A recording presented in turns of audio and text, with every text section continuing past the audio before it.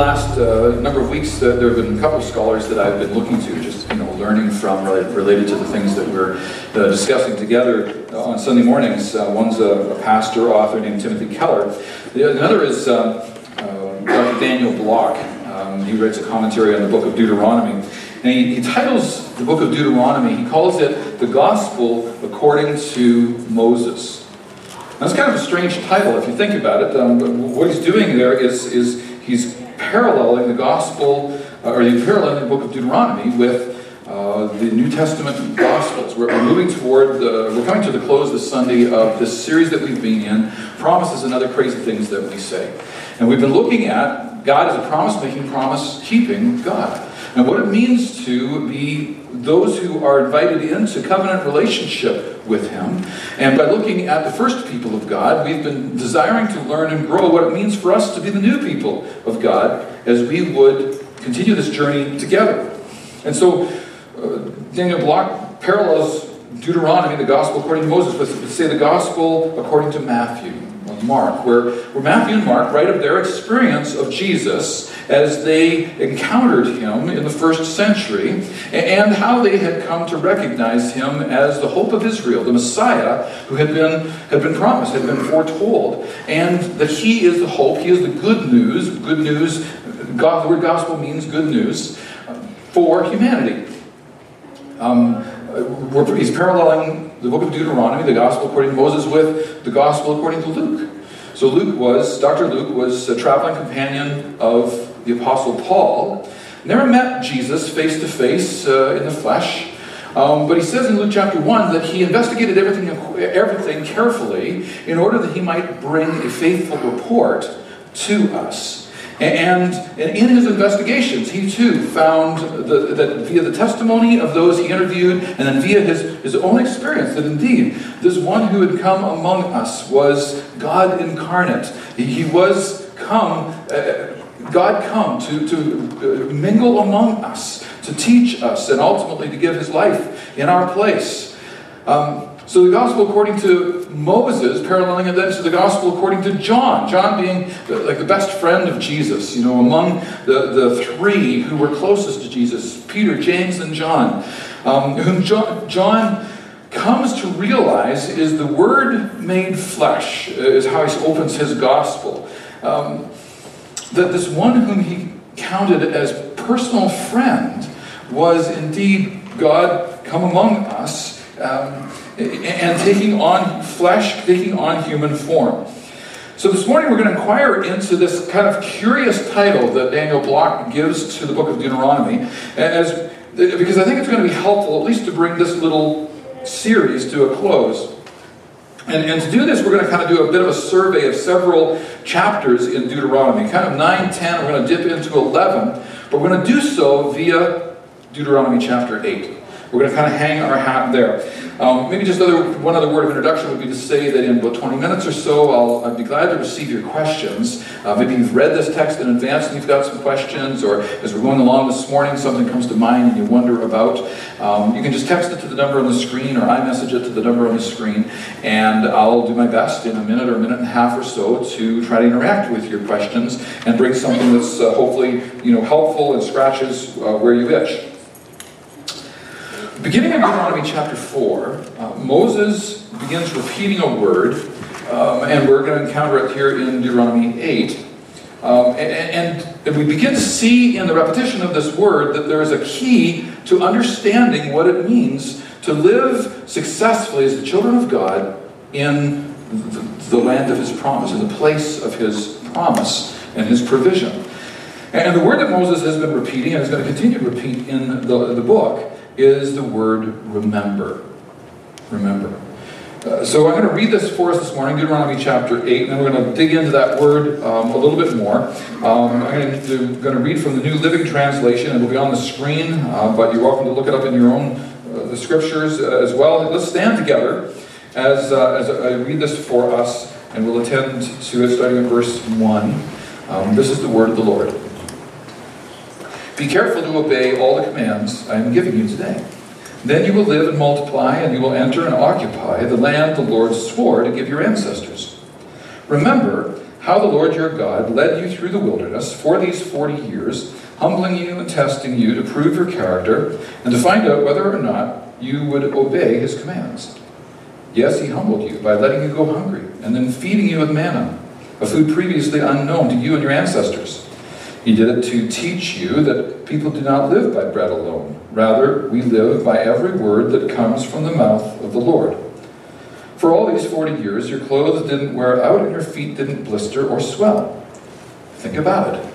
Just as a parent disciplines a child, the Lord your God disciplines you for your own good. So, obey the commands of the Lord your God by walking in his ways and fearing him. For the Lord your God is bringing you into a good land of flowing streams and pools of water, with fountains and springs that gush out in the valleys and hills. It is a land of wheat and barley, of grapevines, fig trees, and pomegranates, of olive oil and honey. It is a land where food is plentiful and nothing is lacking. It is a land where iron is as common as stone, and copper is abundant in the hills. When you have eaten your fill, be sure to praise the Lord your God for the good land he has given you. But that is the time to be careful. Be aware that in your plenty you do not forget the Lord your God and disobey his commands, regulations, and decrees that I am giving you today. For when you have become full and prosperous and have built fine homes to live in, and when your flocks and herds have become very large and your silver and gold is multiplied, along with everything else, be careful. Do not become proud at that time and forget the Lord your God who rescued you from slavery in the land of Egypt. Do not forget that he led you through the great and terrifying wilderness with its poisonous snakes and scorpions, where it was so hot and dry. He gave you water from the rock. He fed you with manna in the wilderness, a food unknown to your ancestors.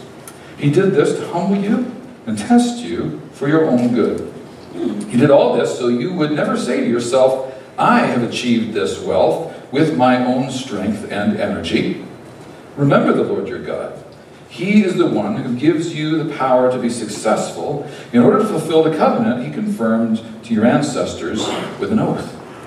But I assure you of this, if you ever forget the Lord your God and follow other gods, worshiping and bowing down to them, you will certainly be destroyed. Just as the Lord has destroyed other nations in your path, you also will be destroyed if you refuse to obey the Lord your God. This is the word of the Lord. May he help us understand it and apply it in our lives this morning. You may be seated.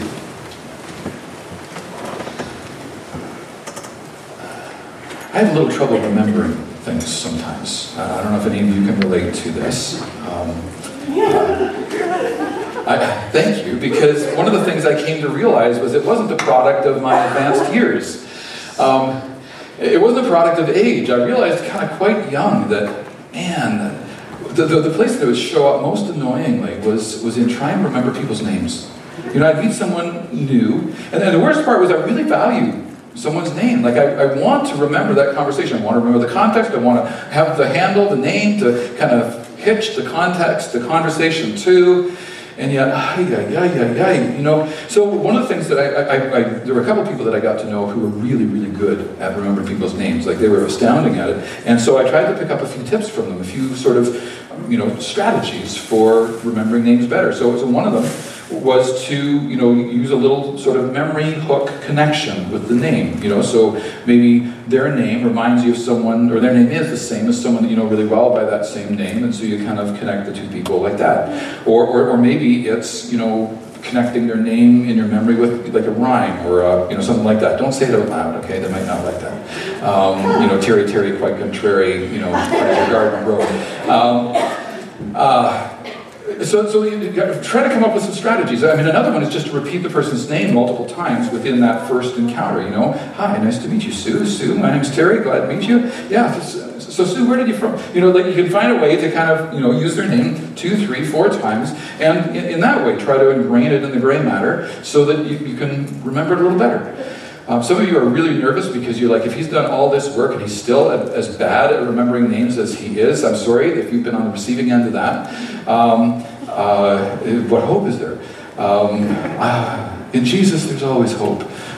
So I'm looking forward to having a better memory, and I'm keeping working on it.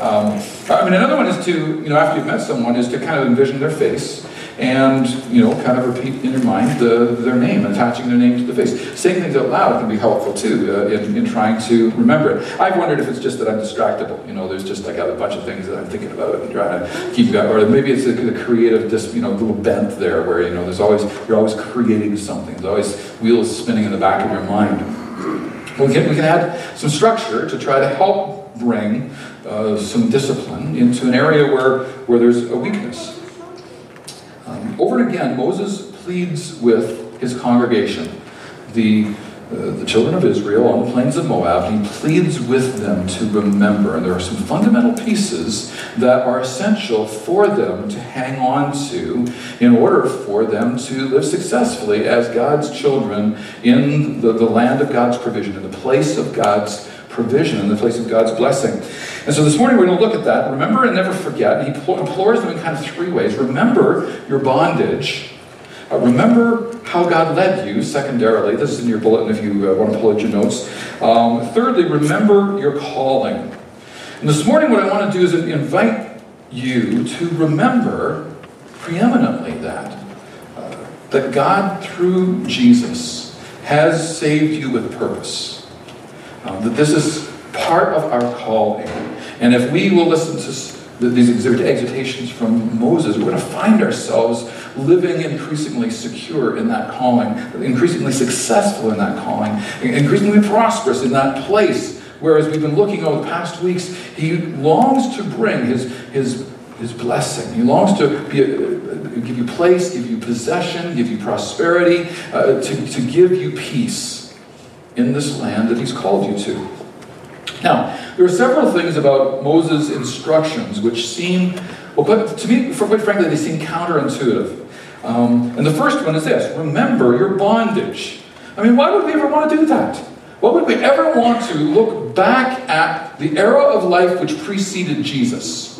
Why would we ever want to look back at, in this case, Pharaoh and the horrors of slavery in Egypt?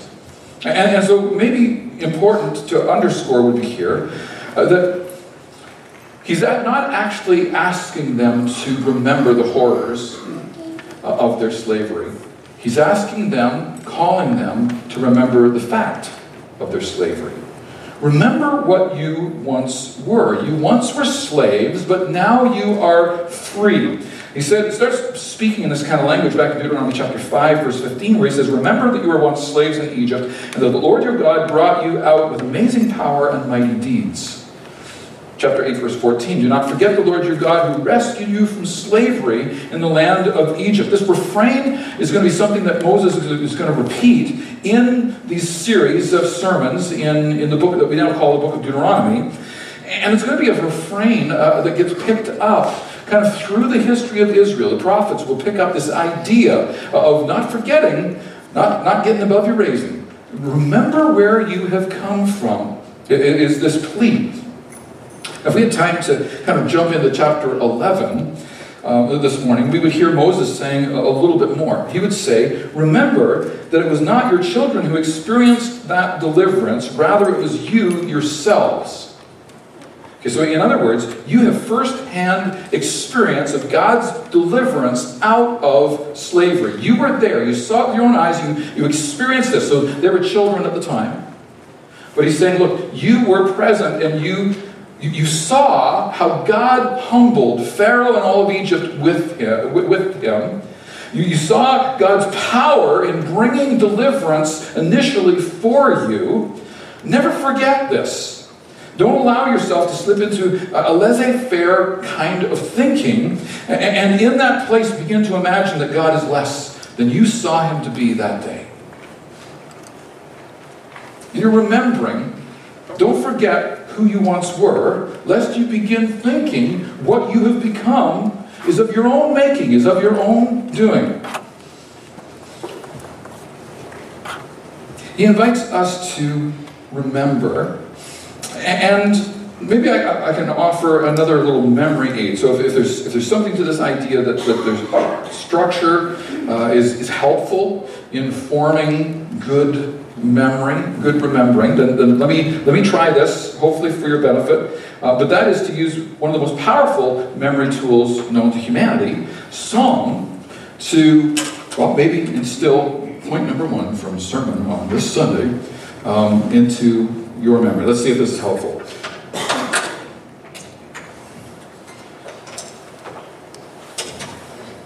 There we go. Helpful. Yep.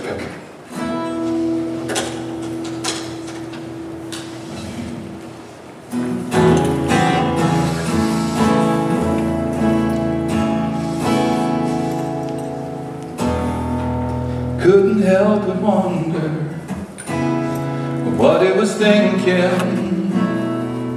as it stared out the window through the sky. Seemed he was taking his last look at freedom from the hopeless longing look in his eyes.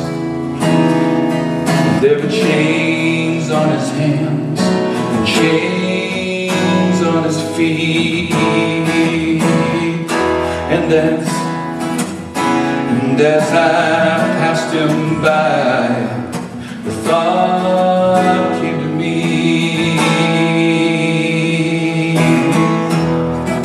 Remember your chains, remember the prison that once held you before the love of God broke through.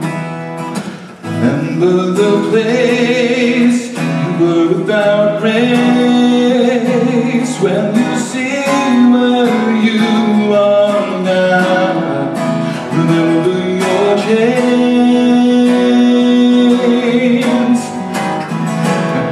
and remember your chains are gone.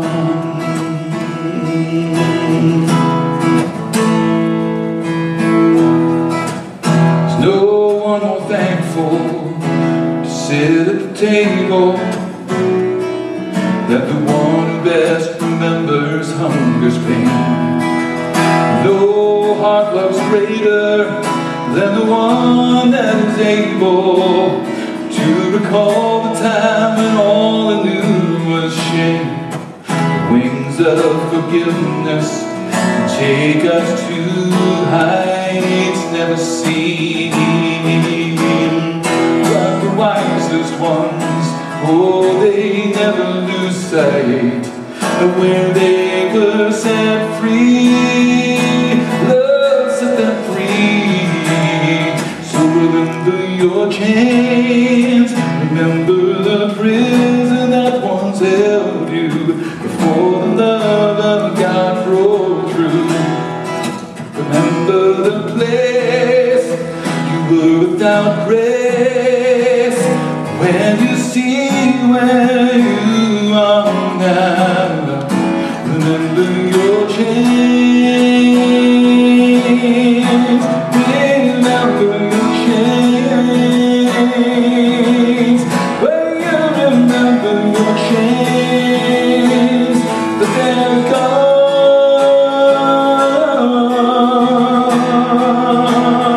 In the light of all that we've been forgiven of, we will find our hearts fuller and freer to give and receive God's love. So remember your chains, remember the prison that once held you before the love of God broke through. Remember the place you were without grace, when you see where you are now. Remember your chains, remember your chains. When you remember your chains, remember your chains are gone.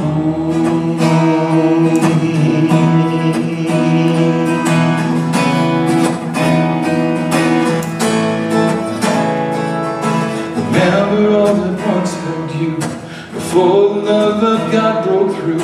Remember your chains. chains are gone.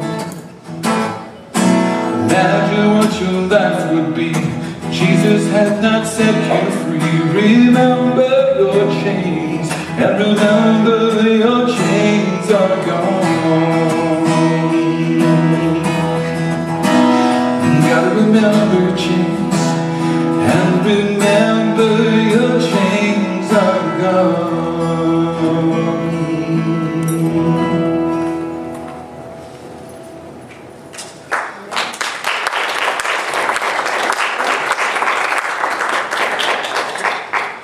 Remember your chains. And then the second thing that Moses calls us to seems equally counterintuitive to me.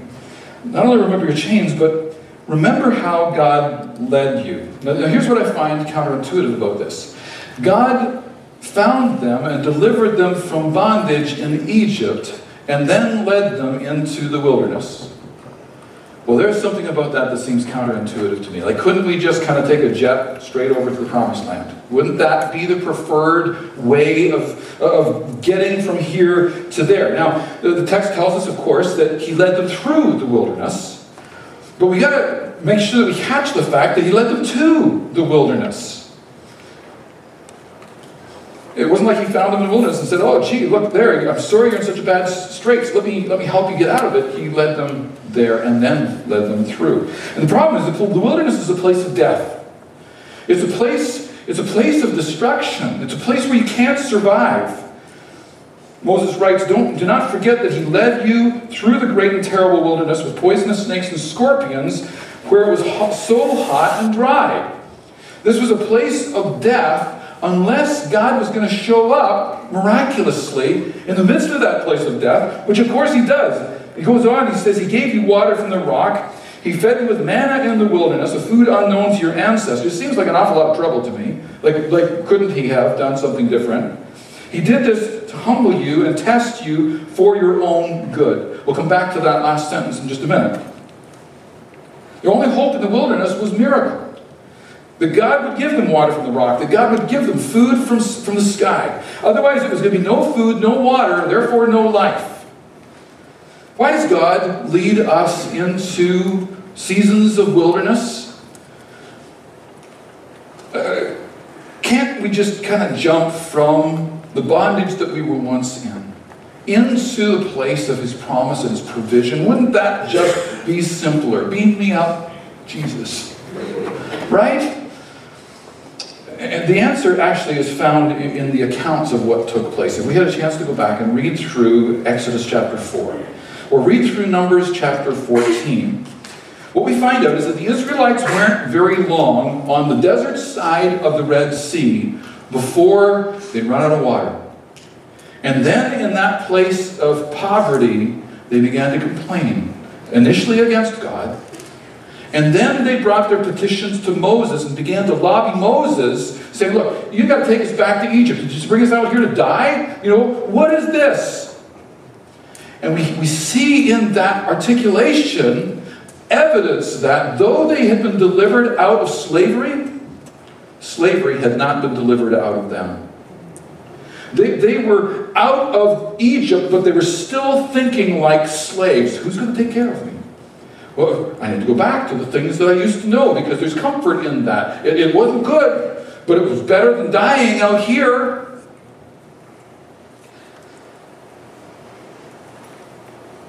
This is the purpose of the wilderness.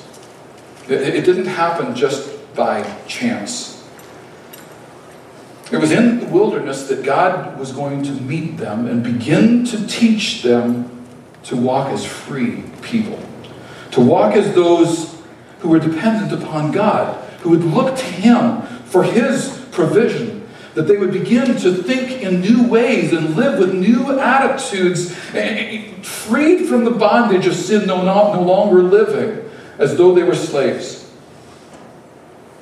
When God found you, you were a slave to sin. Some of us were more aware of that than others of us. Many of us saw it clearly, that that to which we were enslaved was killing us. I mean, it's true whether we saw it or not, but some of us saw it clearly. In the desert, you do find some wells. And sometimes there is some groundwater that is present and will kind of help you get by. And before Jesus, many of us looked to things that provided kind of the limp-along necessity. We look to a job, to career, and find, a measure of fulfillment, a measure of satisfaction, a measure of what we're looking for in that. We could look to our spouse, we could look to our family, to our children. We could look to these good things that God has generally made available to us. But eventually, you realize that even your best achievements and acknowledgments, the wells aren't deep enough to actually satisfy the deepest needs that are present, the deepest thirsts that are ours in the midst of the wilderness experience that really is all of this side of heaven. And then we come to the creek beds, and they seem innocuous enough until the rains come. And then all of a sudden they're surging with water, and the very things that we thought were present, were helping us survive, actually become destructive to us. And we see the destruction. We see that our health is fragile and illness comes. We see that the finances that we've placed our trust and confidence in aren't actually as trustworthy as we thought they were. And destruction comes and destroys what we were putting our weight and our trust and our hope and our confidence in. And what comes then is the risk of disillusionment. And in the wilderness, you will discover that it will either break you or it will make you. And the difference is going to be, to whom will you look? Will you look back to Egypt, to the old ways and the old systems, or will you look forward to God? Let me see if I can illustrate this in a really practical way. Some of you here, not many of us, but some of you were raised in a highly critical home. Parents or a parent who was just completely unpleasable. Never could, they were antagonistic, they were alienating, they were hostile, and try as you might, you never really could satisfy them. And typically what happens for children who are raised in an environment like that is there are some classic distortions of life that result. And we become overachievers because we're going to measure up in some way. We're going to show, we're going to accomplish. So we overwork, we overcompensate, maybe oversensitive to criticism because we're being threatened in that criticism. Maybe it's afraid of commitment. There's some classic ways, classic results of effects of having been raised in a highly critical environment.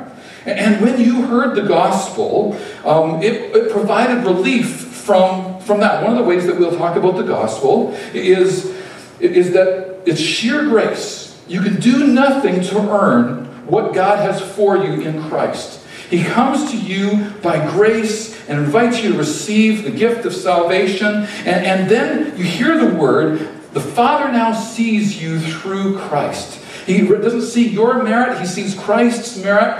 And as he looks at you through Christ, he says, you are my beloved child. And in you I am well pleased. And if you grew up in that critical kind of environment, you're like, oh, finally, someone gives me the affirmation that I need. This is beautiful. And the gospel is sheer grace, is warming to your heart.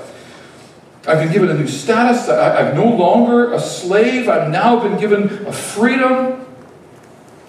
So, do you think your problems are all over at that point? Okay? Not by a long shot, because the problem is that old stuff is so deeply ingrained in us, it's not immediately removed. I mean, when problems come, when you still find yourself struggling to make commitments, or you discover that you're drawing your sense of value from the work that you do, the accomplishments that you accomplish, the achievements that are there, you're going to find out that the problems that you have are much worse than you ever thought they were. But they don't actually get exposed until you're in the wilderness. I say, I'm a Christian now. God affirms me. And yet there's really only a part of my life that I've placed on Him, that I've placed on the rock. And what the wilderness does is it exposes that actually there's a bunch of my life that is still on the sand. And when the storms of life come, that's the stuff that gets threatened. That's the stuff that gets eroded. And understandably, we were shattered. Understandably, we were shaken to our foundation. What do? You need to allow the shock to set in of how much of your life hasn't been actually placed on the rock. How much of your joy is actually coming from other places and other things. How much of your hope is coming from other places, other things. How much of your sense of self-regard isn't actually anchored in who Christ says you are and what He's done for you. It's actually based on something else. Your hope isn't in what Jesus has done, who God is, the promise of eternity that is there, the new heaven, the new earth that we're looking forward to. It's being founded on, it's being set on something else. Now you're starting to see what has been there all along, but you didn't realize it. You didn't know it. And so what do? Well, you pray a little more. You know, and you maybe turn to Scripture a little more. You know, and you turn to friends, other followers of Jesus, and receive their counsel, and receive their coaching, and receive their encouragement. Invite them to pray for you in the midst of the difficulty that you're going through. And maybe you serve, and maybe even in your serving, you get the opportunity to help someone else. It's like I'm in the middle of the wilderness, and yet God still uses me, and it's these extraordinary things. But where before Christ, there were these little wells that you would draw on, these little fissures of water that you would seek out. Now in Christ, you're not alone just drawing on insufficiency. You're actually in Christ, and He is with you in the wilderness, giving you coaching, giving you counsel. This is wilderness survival training that's designed to steer you away from where you once were and take you toward who you now are and who you are now serving. Joy in Christ is only based on what He has done. And to the degree that my life is actually resting on other places for the security that I look to, the sense of personal accomplishment that would be mine. What the Scriptures describe actually as being idols, places and things that I look to which are not God Himself. The wilderness begins to expose the presence of these in our lives. Joy in Jesus has been described, Tim Keller describes it as being like a furnace with a thermostat. The colder it gets outside, the more it kicks in on the inside, and the hotter our pursuit of Jesus needs to become. So you pray. You pray more. You read your Bible more. You talk with other people more. You maybe serve a little bit more. We receive love. We receive counsel. We begin drawing these things in to strengthen us. And we're finding actually that now in the midst of the wilderness, the roots are going deeper, and we're beginning to draw what we actually need to survive this experience from these provisions, which are God's provisions to us. And increasingly, my life is being shifted off of the sand it used to be on, and it's being placed on Christ. I'm being founded on the rock. I'm maturing. My faith is maturing in Him. God, when He created the world, did not create desert. He created garden. And sin and evil came and created desert. But someday God is going to create a new heaven and a new earth. And Isaiah tells us in Isaiah 35 that on that day the deserts will bloom. They will prosper. Once again, there will be all that God intended in the luscious, beautiful, great provision. But until that time, God uses deserts to make you bloom. Remember your bondage. But also remember how God led you. It says in chapter 8, verse 5, He says, think about it just as a parent disciplines a child, the Lord your God disciplines you for your own good. Verse 2, remember how the Lord your God led you through the wilderness for 40 years, humbling you and testing you to prove your character and to find out whether or not you would really obey His commands. Are you in the wilderness right now? Is this an experience of wilderness? To some extent, all of this life is wilderness. Everything this side of eternity is wilderness. But there are seasons. There are seasons when our world is rocked. You can take encouragement and instruction from the fact that Jesus found himself in the wilderness more than once. The first time he was in the wilderness, actually the coincidence of it is crazy. He had been baptized by John the Baptist, and it's that extraordinary experience where the Spirit came upon him, and the voice of the Father spoke, "This is my Son whom I love, with him I am well pleased, listen to him." And then it says the Spirit led him into the wilderness. What? What kind of place is that to go? Isn't that crazy? It was in the wilderness, the devil came to him and tempted him, and on one of those temptations, he answered right out of this text. In response to the temptation, he said, "Man does not live on bread alone, but on every word that comes from the mouth of the Lord." I'm not looking back to Egypt. I'm not going to try to make my own way. I'm not going to command those stones to become bread. I am actually going to look to the one who's brought me here, who's led me here, and whose very words are life themselves, whose very words and presence is my sustenance.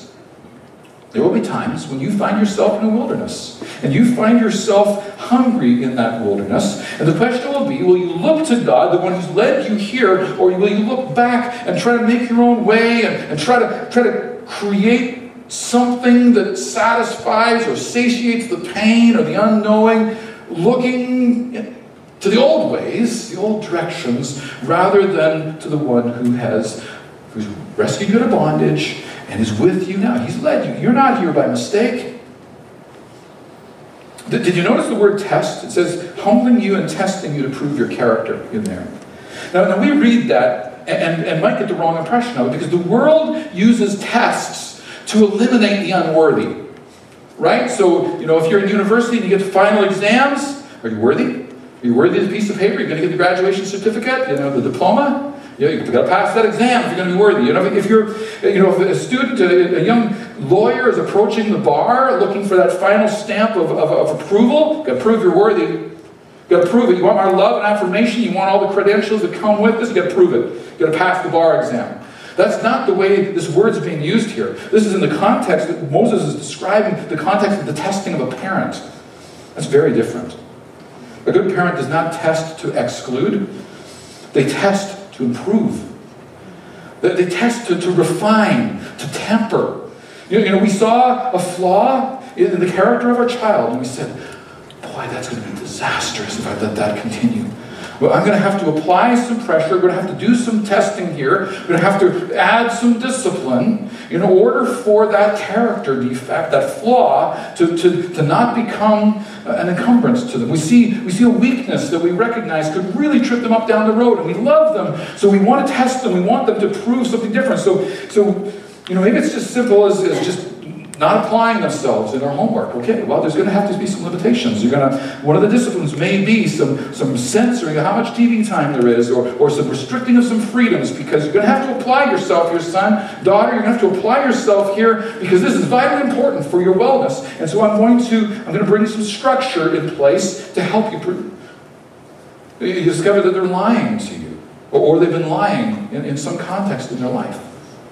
Some discipline is going to be necessary in order to provide some structure to bring them firstly to a place of repentance, but then to a place where they love to do what's right. I only want the truth. I only want to live in the truth.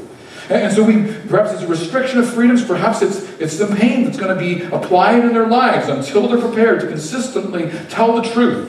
You discover they're stealing. Wow. This is a time where some reparation is going to be necessary. There's going to be some structure brought. Man, that is uncomfortable. If you ever had to go back and say, I'm sorry, this is what I did, that's super uncomfortable. And I'll tell you, to grow character like nothing else. When you have to own up, I did it. It's called confession. I did it, and I'm not going to do it again. That's called repentance. I want to be different. God help me to be different. This is what takes place in the desert. The pain is intended to bring me to a place where I'm willing to make the changes necessary. When I began to realize that I was prone to forget, I put some structure in place. I am blessed to live in the age of gizmos and gadgets. So one of the structures that I put in place was, good calendaring practices, and they bing and they bong at me, and I write everything down. I write so many things down because I know that I want to remember that, but I might forget it. Dr. Henry Cloud says that where discipline fails, add structure. The structure to help. So I've been hitting the gym 4 or 5 days a week since September. I wanted to lose a few pounds. One of my motivations. Another one of my motivations was that I had a few aches and pains, and I had a coach say, look, here are some exercises you could do that are going to help, sort of strengthen you. And I consider that to be a matter of stewardship. I want to steward my body, want to be healthy and well. But I really didn't get the discipline necessary until a certain structure was in place. Beginning in September, Christy started taking a bus at 7 a.m. Needed to get on the bus, 7:08 the bus pulled out, and so it was my responsibility to get her to the bus. Well, lucky me, the bus leaves from the rec center.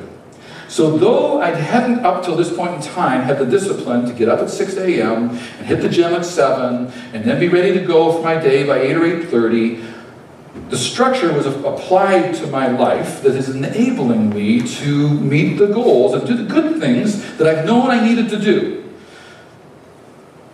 And I've lost 10 pounds since September. Bit of diet change in there and stuff too. But yeah, but the structure was necessary. The structure was helpful. Now that's a physical analogy, but what about the spiritual? I mean, if that's important, physical wellness, how much more so is spiritual wellness? What are the structures that you're putting in place in your life to help you remember the goodness of God, to help you remember that He is constantly with you, to help you remember what He's brought you out of and that He's with you and what He's carrying you through? What are the structures that you're putting in place? Who are the people that are in your life who are part of His enabling your remembrance? What are the places that you go, or the places you don't go? The places you go that are constructive toward enabling that good goal in your life. What are the songs that you sing? Because they're stirring in me a truth that I'm trying to hold on to, that I want to remember. I'm going to pause there and take some questions. If I don't know if you've got some questions, you can text them to me or iMessage them to me. And it's not too late. Rachel will shout it out to she's got my phone back there. You want to shout that out? What do you think this morning, maybe? Let me continue. Remember your bondage, Moses said. Remember how God has led you. And then remember your calling. There's a purpose phrase that's built into verse 18 or so in this passage that Moses has been preaching. It's indicated by the word so, meaning for this purpose, so that. Let me read it for you, starting at verse 16. He led you with manna in the wilderness, a food unknown to your ancestors. He did this to humble you and test you for your own good. He did all this so that you would never say to yourself, I have achieved this wealth with my own strength and energy. Remember the Lord your God. He is the one who gives you power to be successful in order to fulfill the covenant He confirmed to your ancestors with an oath. And there's several things going on there. He did this so that you would testify to His grace. I am where I am, not by my own doing, but by His. He is the one who has carried me toward this good land, toward this new place, this new work that He's doing in my life. It's grace, it's His provision, and it's His provision and His calling to His covenant. His covenant relationship. The first and the second covenants are both about God's invitation to humanity. Both people of God, the first people of God and the new people of God, we are to be about this invitation to the nations to come and be restored to Father God. We see it in the Old Covenant, Isaiah 51. Listen to me, my people. Hear me, my nation, Israel.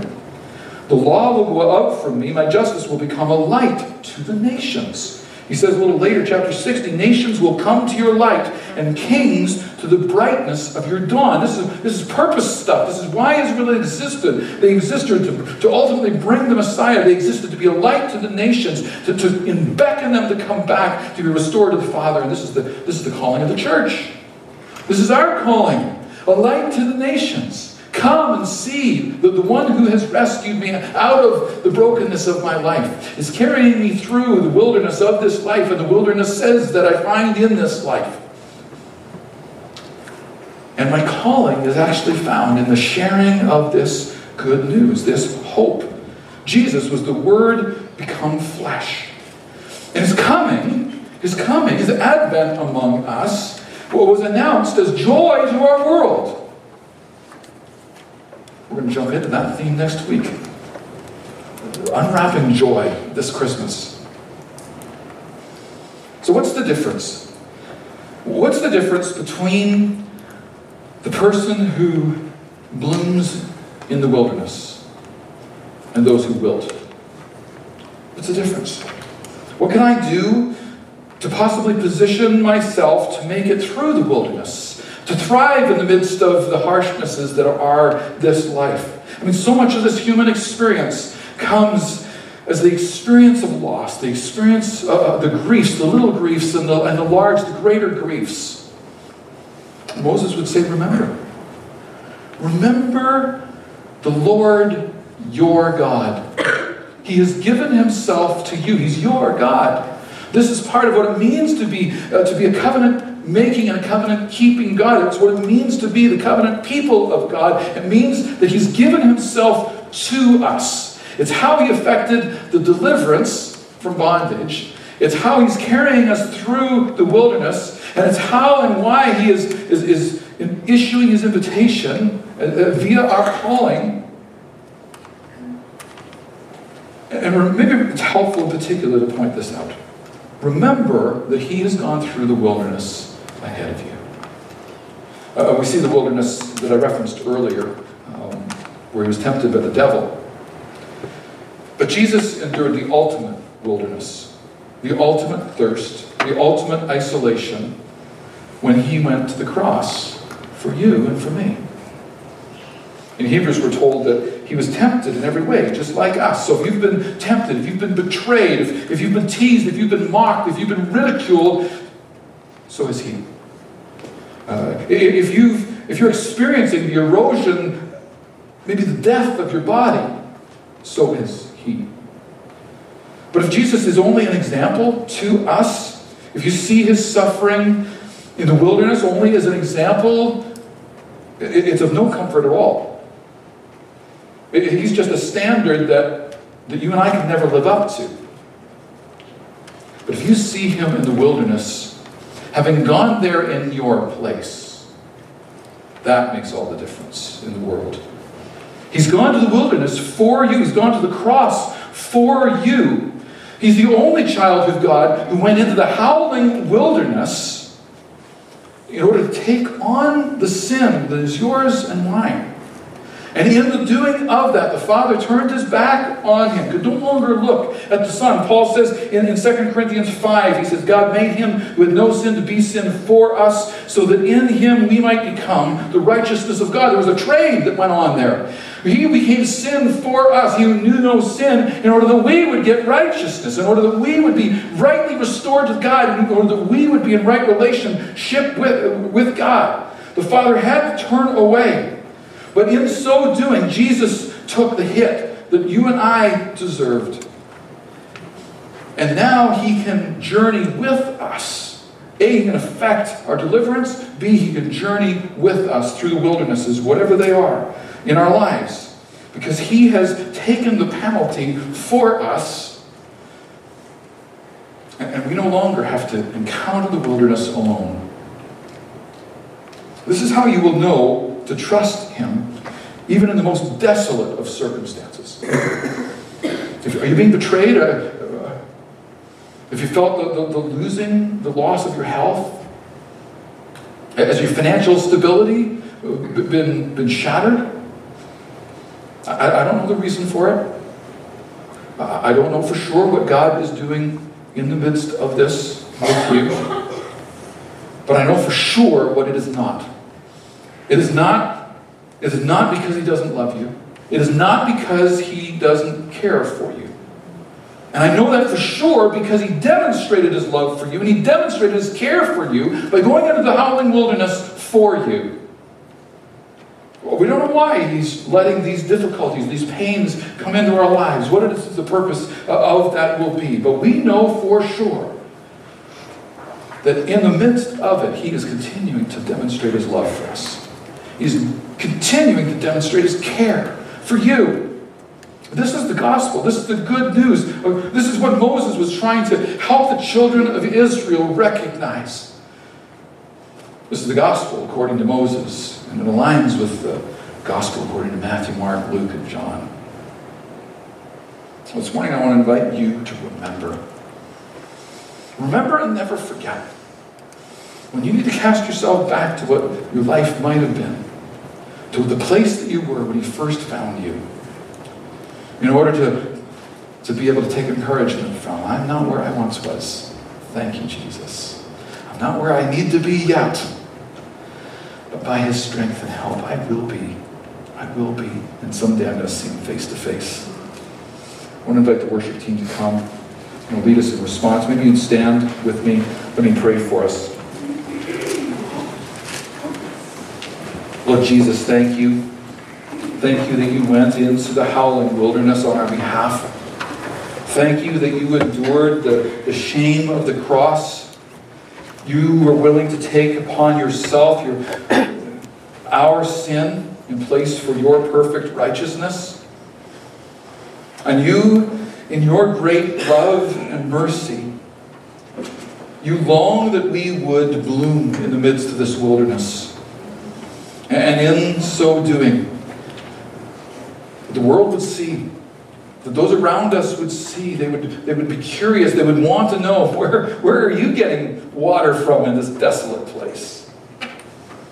Show them, it's Jesus, he's in me. And Lord, we look forward to the day when you will cause all things to bloom for your glory, when this wilderness will become a garden of plenty.